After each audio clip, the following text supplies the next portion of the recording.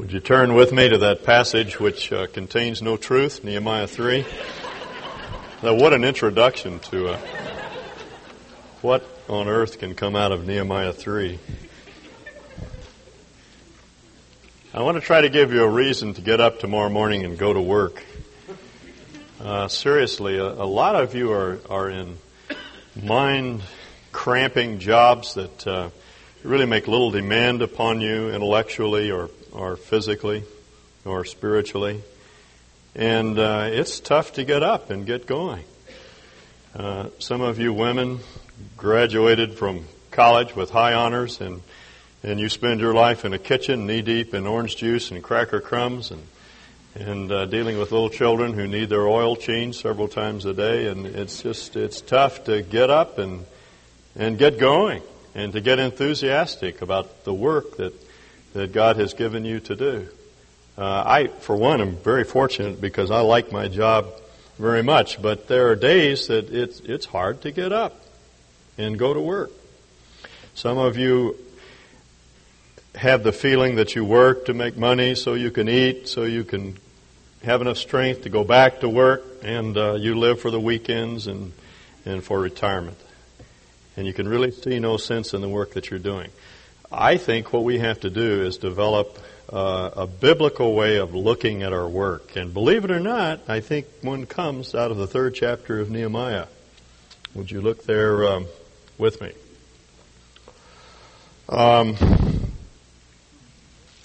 This is the sort of chapter, I think, that most people skip or scan. The first time you read through the book of Nehemiah or some of these Old Testament books, and you come across a chapter like this, the tendency is to read through it rapidly or to go on to the next chapter where the good things are. But that's unfortunate. Paul says all Scripture is inspired of God and is profitable for doctrine, for reproof, for correction, for instruction in righteousness, that the man of God may be mature, fully established to all good works. And Paul's word for Scripture, hegraphe, in Greek, is a word for the Old Testament. Paul's talking about the Old Testament, all portions of the Old Testament. It's all profitable. Now, I have to confess, I didn't always feel that way. I remember once when I was in college, I was involved in a Navigator Bible study group, and we would get together to study the Word, and we would encourage one another in Scripture memory. And I remember one fellow one day quoting somewhat tongue-in-cheek 1 Chronicles 26:18. He quoted it with a straight face. And 1 Chronicles 26:18 reads, "At Parbar westward, for at the causeway, and to at Parbar." I mean, it sounds like Greek or Hebrew, but it's not. At Parbar westward, for at the causeway, and to at Parbar. That's 1 Chronicles 26:18. And when he quoted that passage, I thought for a moment he was speaking in tongues. But he went on to explain that this is a list of assignments in the temple that various guards and watchmen had. Parbar was a court in the temple, and 4 were stationed at Parbar in that open court in the temple complex. 2 were stationed on the causeway, the bridge that went across the Tyropoeon Valley, and those were their positions. At Parbar westward, 4 at the causeway, and 2 at Parbar. That's a verse in the Bible. You ought to memorize that sometime. But I remember when he quoted that passage, that's what I always thought was in the book of Chronicles. That's the sort of thing you find in the Old Testament.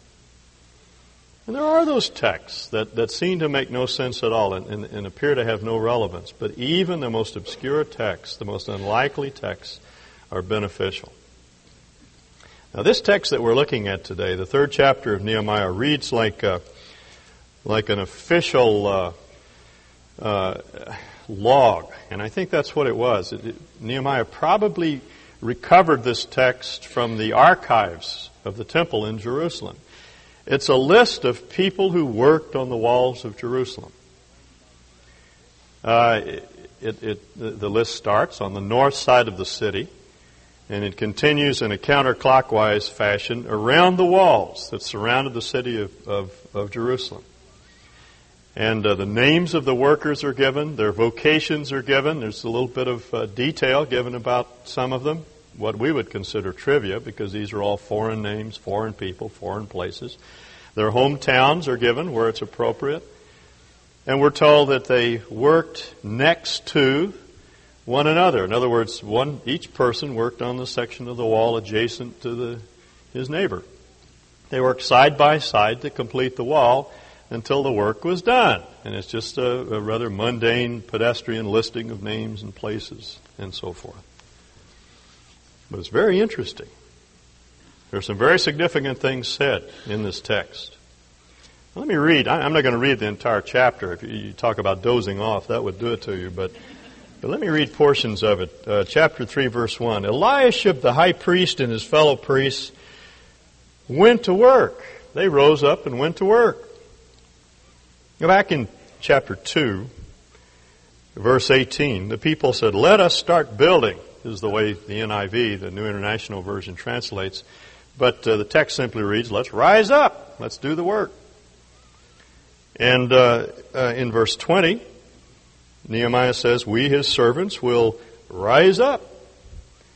And then in chapter 3, verse 1, Eliashib, the high priest, and his fellow priests rose up, is the idea. They went to work. They started to work. So even the clergy got involved in this process. Everybody knows that the clergy don't work. As someone once said, my pastor is 6 days invisible and on the 7th day incomprehensible. And that's what we think about clergymen. They don't work. They don't get their hands dirty. But these fellows did. They rolled up their sleeves and they went to work. Now you have to realize what this work entailed. They were building a wall. And we're inclined to think of these walls as vertical structures, but actually they were massive, earth-filled structures, quite large, and made of large granite blocks. A lot of work, heavy lifting, toil involved. Priests got involved, and the clergy always has to do something religious, so they dedicated their portion of the wall. They consecrated it to God. Now that's more that's more than a side note. The point that Nehemiah wants us to observe is that they felt that this was a spiritual activity. Putting blocks in place was just as spiritual as their work in the temple as priests. So they rolled up their sleeves and they went to work. They set these blocks in place and then they consecrated them. Now we're told in verse 2 that the men of Jericho built the adjoining section, and they weren't even from Jerusalem. They didn't have a vested interest in Jerusalem, but they made their way up from the Jordan Valley where Jericho was located, and they went to work. Other places are given to us. We're told in verse 5 that the next section was repaired by the men of Tekoa, where Amos came from. Those people are not from Jerusalem. They're from another location. And down in verse 7, repairs were made by men from Gibeon and Mizpah. Those cities were outside the region of Judah, even. So they weren't even from that province. We're told in verse 5 that the men of Tekoa repaired one section, but their nobles would not put their shoulders to the work. So you have some hard workers, then you have a few shirkers, some people who felt that this project was beneath them. They were noble. They were from the upper class, and they wouldn't work. But there were other nobles. In verse 14, we're told that the rulers of the district of Beth Hakerem repaired the dung gate. And there was another ruler in verse 16 who made repairs up to a point opposite the tombs of David. That would be on the east side of the city. And then in verse 17, there was another ruler, Hashabiah, ruler of the half-district of Keilah, who carried out repairs for his district. And then another ruler in verse 18 who made repairs. And in verse 19, the ruler of Mizpah repaired another section. So not all the nobles shirked, but some of them did. And then in verse 8, we're told that the goldsmiths repaired the next section, and Hananiah, one of the perfume makers, made repairs next to that.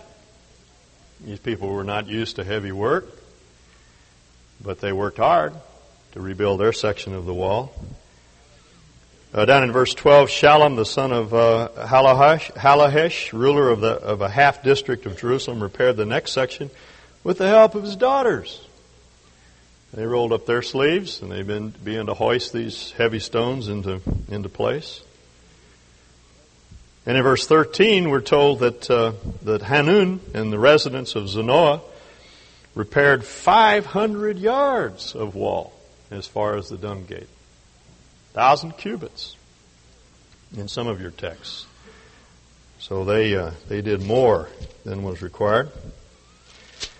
When you turn to the last part of this section, beginning with verse 20, we're told that certain people repaired those sections of the wall in front of their houses, from the angle to the entrance of the house of Eliashib the high priest. And then in verse 21, from the entrance of Eliashib's house to the end of it. And down in verse 23, Azariah, the son of Maaseiah, the son of Ananiah, made repairs beside his house. And then Benaiah, son of Henadad, repaired another section from Azariah's house to the angle in the corner. And then in verse 25, and Palal, the son of Uzai, worked opposite the angle in the tower projecting from the upper house near the court of the guard. Incidentally, this is something of a side note, but when they were doing excavations in Jerusalem in 1961, Kathleen Kenyon was in charge of those excavations, and they could not find the wall, Nehemiah's portion of the wall, on the east side of the city. And there was a young graduate student from the University of California who was reading this chapter 3, and he noted something that no one had ever noticed before.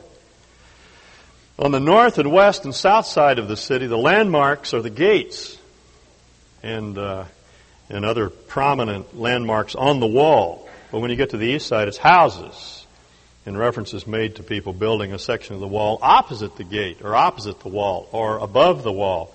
And the landmarks now become houses. And he realized what had happened.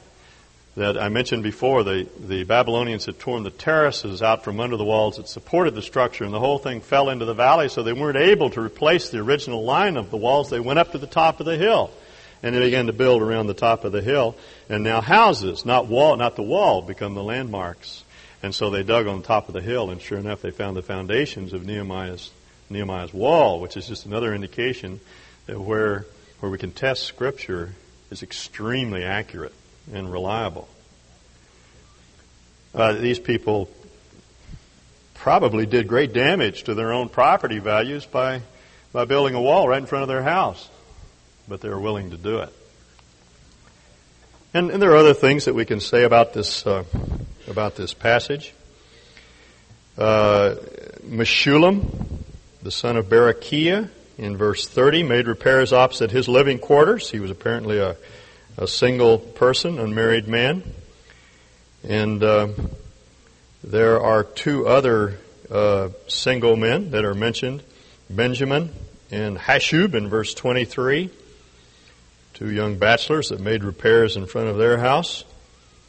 There are the temple servants in verse 26, who were normally not Israelites. The Netanim, or the temple servants, were the Canaanites that were living in the land that Solomon pressed into service. And they were hewers of wood and drawers of water, we're told. They served in the temple, so it's possible that these people were not even Israelites at all. They were descended from the original inhabitants of the land of Canaan. They were servants, temple slaves. And then finally in verse 32, between the room above the corner and the sheep gate, the goldsmiths and the merchants made repairs. So we're back to the north side of the city again, so the merchants are working side by side with the priests. Marvelous sort of enterprise to get people to work together like this. All different types, all different classes, social classes, economic classes. The priests and the laity work together. Men and women work together. Single individuals with married people. These differences didn't make any difference. They all worked together to build the wall.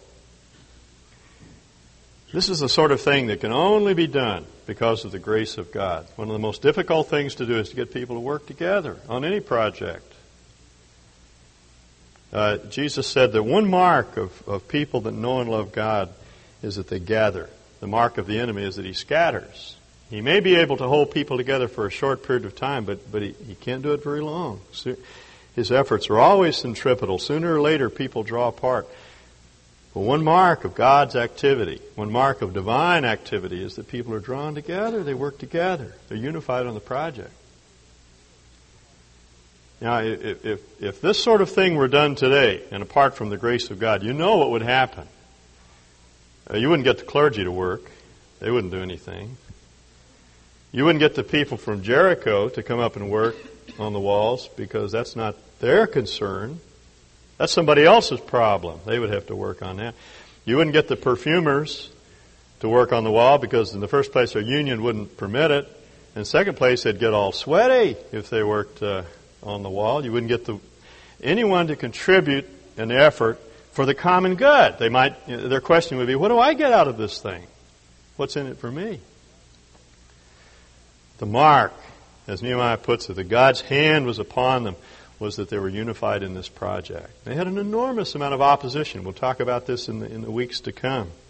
Sanballat heard they were rebuilding the wall, and he became angry, we're told in chapter 4, and he couldn't oppose the project officially because Nehemiah held in his hand the letters from the king. But he began to give them a great deal of static, flack, criticizing the project, trying to undermine it in various ways. Later we're told that he even put together a plot against the lives of Nehemiah and the other leaders. And so they had to work with their swords in their hands, in one hand, and their shovel and pick in another hand. And it was tough going. There were even internal problems. In chapter 5, the Jews got out of sorts with each other because of internal difficulties. In chapter 6, there was further opposition to the rebuilding in the form of a plot against Nehemiah's life. But they built the wall. They completed it. Verse 15 of chapter 6. The wall was completed on the 25th of Elul in 52 days. When all our enemies heard about this and all the surrounding nations saw it, our enemies lost their self-confidence because they realized that this work had been done with the help of our God. There's this beautiful balance in Nehemiah that I've talked about over and over again between divine activity and human activity, between grace, God's grace, and human gumption, hard work and effort and faith. Paul would say of Nehemiah, here's a man who worked harder than any of us, but yet it was not Nehemiah, but it was God who was at work in him. See, that beautiful balance between prudence and hard work and a thoughtful approach to things. He thought things through. He did things right. He sought excellence, if you want to put it that way, in everything that he did. But underneath was this sense of reliance and confidence in God and the belief that God was the one who was giving him the will and the power to do what had to be done. And that's the only thing that pulled the people together. If you turn back to chapter 2, verse 17. Starting in the middle of the verse, verse 17, Nehemiah says, "Come, let us rebuild the wall of Jerusalem, and we will no longer be in disgrace." Remember last week I pointed out that the way to motivate people is to help them to see that God has a good plan for them. He wants to relieve them of their dismay and their disgrace. He wants to lift their trouble from them and redeem their lives, reclaim them. It's a good plan that God has for us. And so he appeals to them to build on the basis of God's good plan. I also told them about the gracious hand of my God upon me and what the king had said to me. Now he realized that if they were to complete the project at all, it was because God's hand was on them. And then we're told that they respond by saying, in the last part of verse 18, "Let us start rebuilding." So they began this good work. Literally, the text reads, they strengthened their hand for the good. God's hand was upon them, so they strengthened their hand for the good. And you have to see those two ideas together. There's that balance of Nehemiah. They were strong. They were tough. They worked hard. They gave it their best. But they did so because the good hand of God was upon them. In my own mind, I picture a child in his father's workshop, learning how to work with wood. And his hands are on the plane or on the saw, but his father's hands are on him. And that's what enables him to do the right sort of job. That's what Nehemiah is saying. They were able to do what they did because the good hand of God was upon them. And the result of that kind of activity is that the world was put on notice. Did you see that? There are several benefits that grew out of this project. It benefited Israel. It gave them a safe place in which to dwell. It was for their good, but it also was a message. It sent a message to the world outside, to the unbelieving world, that God was at work within this community. It was their unity, their willingness to work hard together for the common good that put the world on notice. And that's why Nehemiah tells us in chapter 6, when he gives us his final report, that their enemies lost confidence because they realized that this work was done with the help of God. This wasn't mere human activity. And whenever the world sees that result in the church, it always makes them sit up and take notice. That's what Paul means when he says in Philippians 2, you people over there in Philippi need to be working together for the sake of the gospel. Striving together is the way he puts it. Working hard in a spirit of unity for the cause of the gospel. That, he says, is a sign to unbelievers of your salvation and of their destruction. In other words, the fact that people can work hard together for one another is a sign to the world that there is something more than human activity happening here, because the world can't produce that kind of effort. But we in the Church of Jesus Christ can. And it's a sign to the world of the reality of our faith. That's why disunity is so wrong. That's why it's so destructive. That's why the Old Testament says God hates it. You know, it really is not true to say that God does not hate anyone. We sometimes make that point, but the Old Testament in Proverbs 6 makes it very clear that God hates a gossip. Proverbs puts it that way.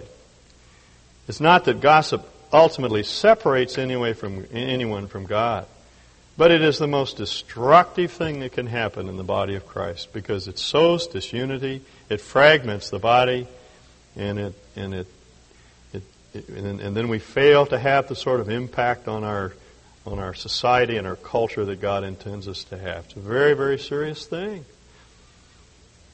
It's the most devilish thing that can happen in the body of Christ when we do not work together with one another, when we don't support one another, when we don't encourage one another, when we don't make every effort to help one another unto God. You know what to do if you're concerned about something that's going on within the body of Christ. If you have something against a brother, you go to that brother. You don't talk to someone else. You go in a spirit of love and concern to help that person grow. But you don't talk about them some other place, because that fragments the body. It's so destructive. It's so hurtful. We can't permit it to happen among us here as a body, because it has to do with our impact upon the world around us. It is so good to see unity in a body. It encourages all of us. In fact, David says in Psalm 133, it's sweet. He says, oh, how good and how precious is the way the NIV translates it. How good and how precious it is to see the saints living together in unity and caring for each other and working together on projects for one another's behalf. What a precious thing that is. He uses the word, the word that's translated precious in the NIV, is the same root that Naomi's name is based on. You remember Naomi in the story of Ruth? She came back from Moab, and all these terrible things had happened to her. She'd lost her husband, and her life had fallen apart.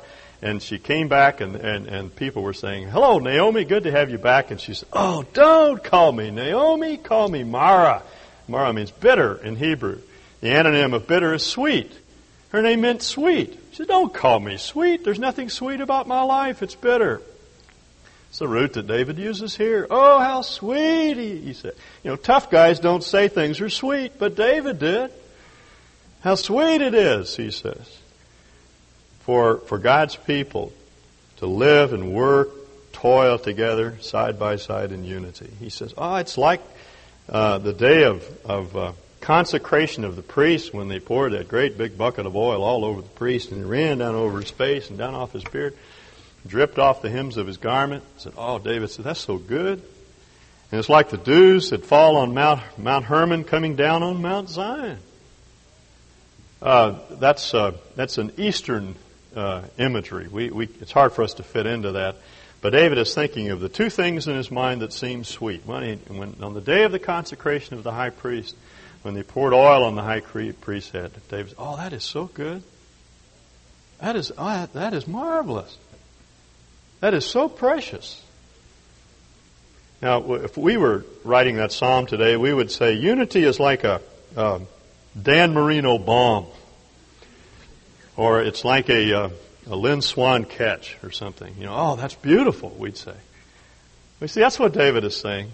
He's evoking an image. It's so good, so sweet, so precious, so important that we all work together. We don't have any option, you see. It has to do with our impact upon the world. As a matter of fact, David even makes that point in Psalm 133. He says, because there, that is at Jerusalem, when the saints are gathered around God in Jerusalem and they love each other and they're working together for the common good, he says, there God can bestow His blessing, life eternal. The thing that frustrates God more than anything, the only thing really that ties His hands, is the disunity of the body. When the body is not functioning as a unit, together, loving each other, working hard on each other's behalf, it ties God up. He can't do what He has purposed to do. It's a very serious thing. We have to take it very seriously.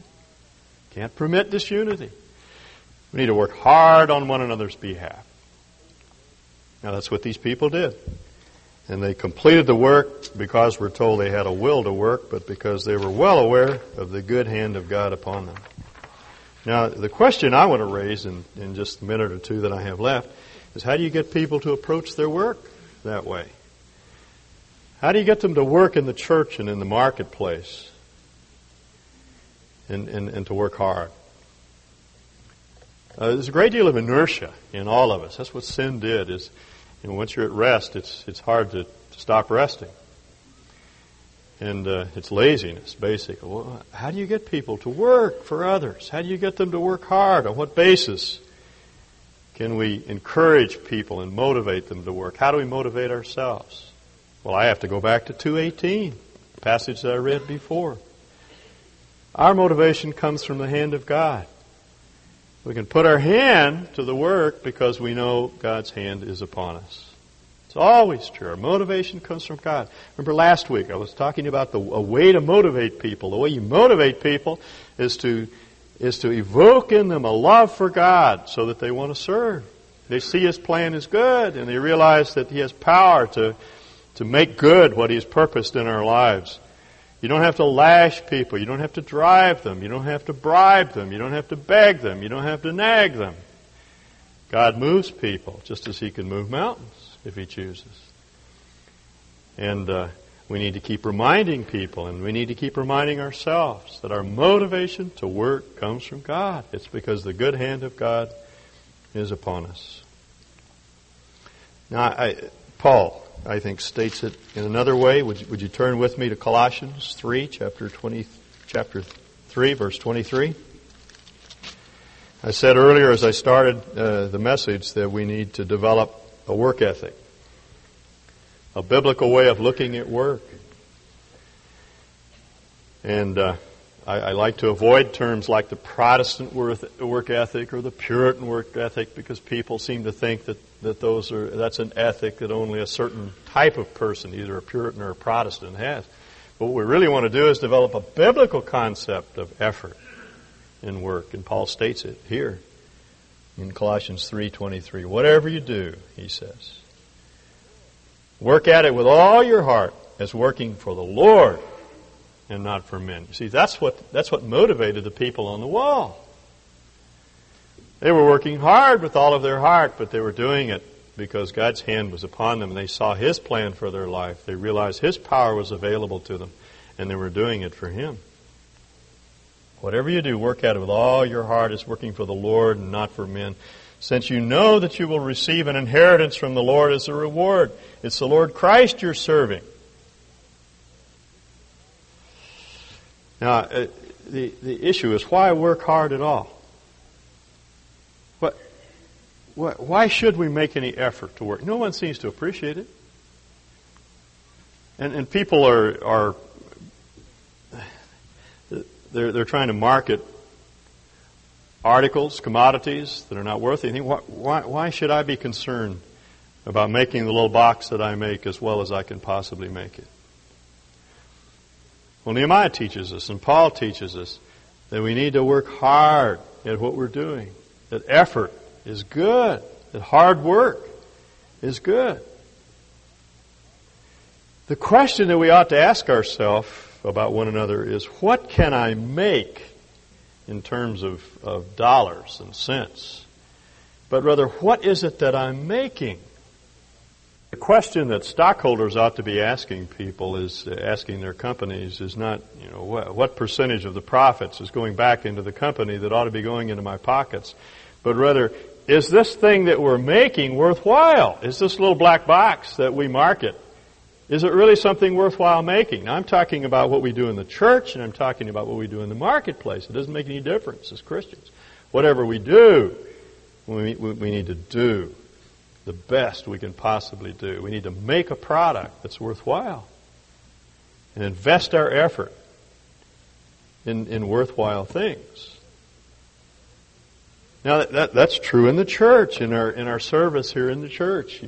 As teachers, as workers, servants within the body of Christ. If you teach a Sunday school class, hopefully you'll take this to heart and you'll study hard for that class and you'll spend time and effort on it.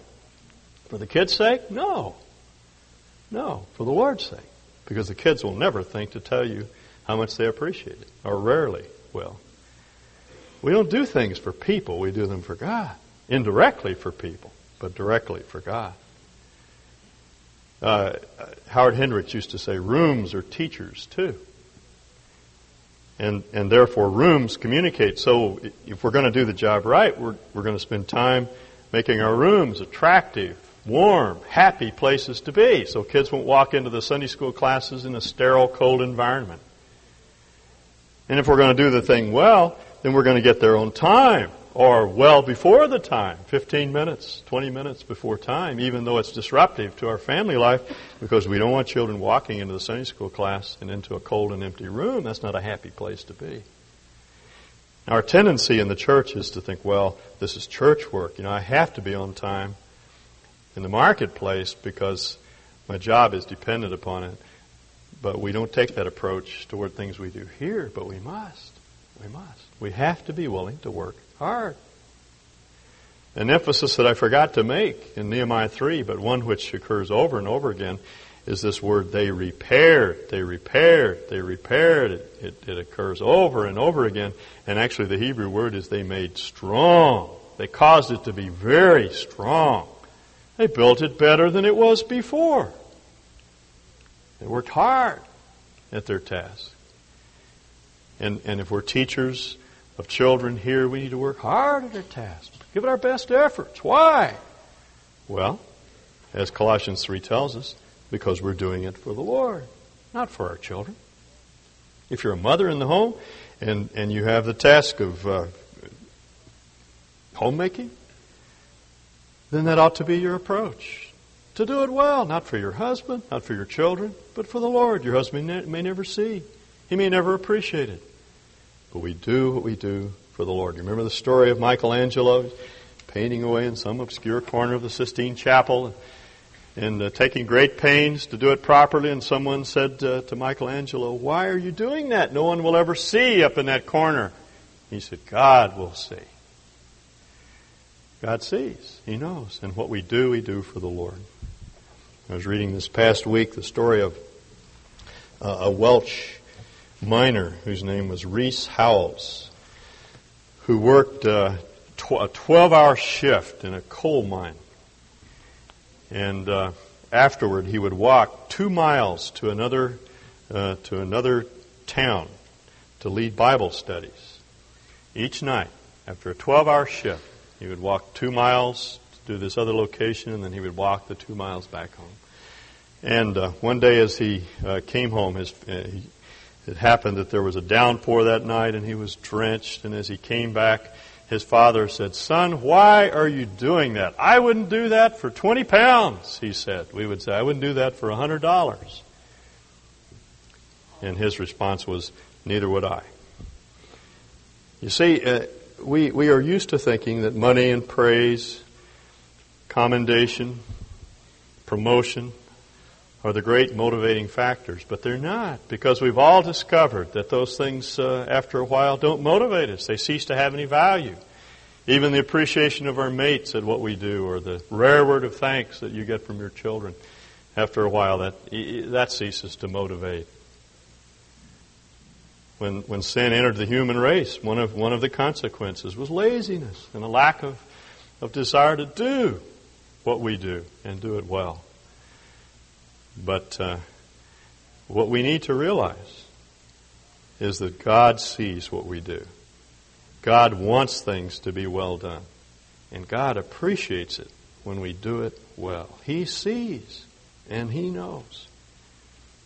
And therefore, we can do things, we can work hard, and we can do them for the Lord, and we receive His commendation. Then when we stand before Him, and He tells us, "You've done well," we'll know that we're appreciated for what we've done. Let's pray.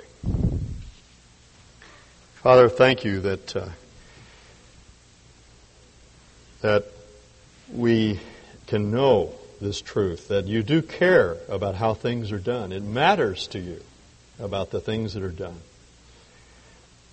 Help us, Lord, to be willing to work hard for your sake. To get up tomorrow morning and approach whatever job that we have to do, knowing that you see what we do and you appreciate it.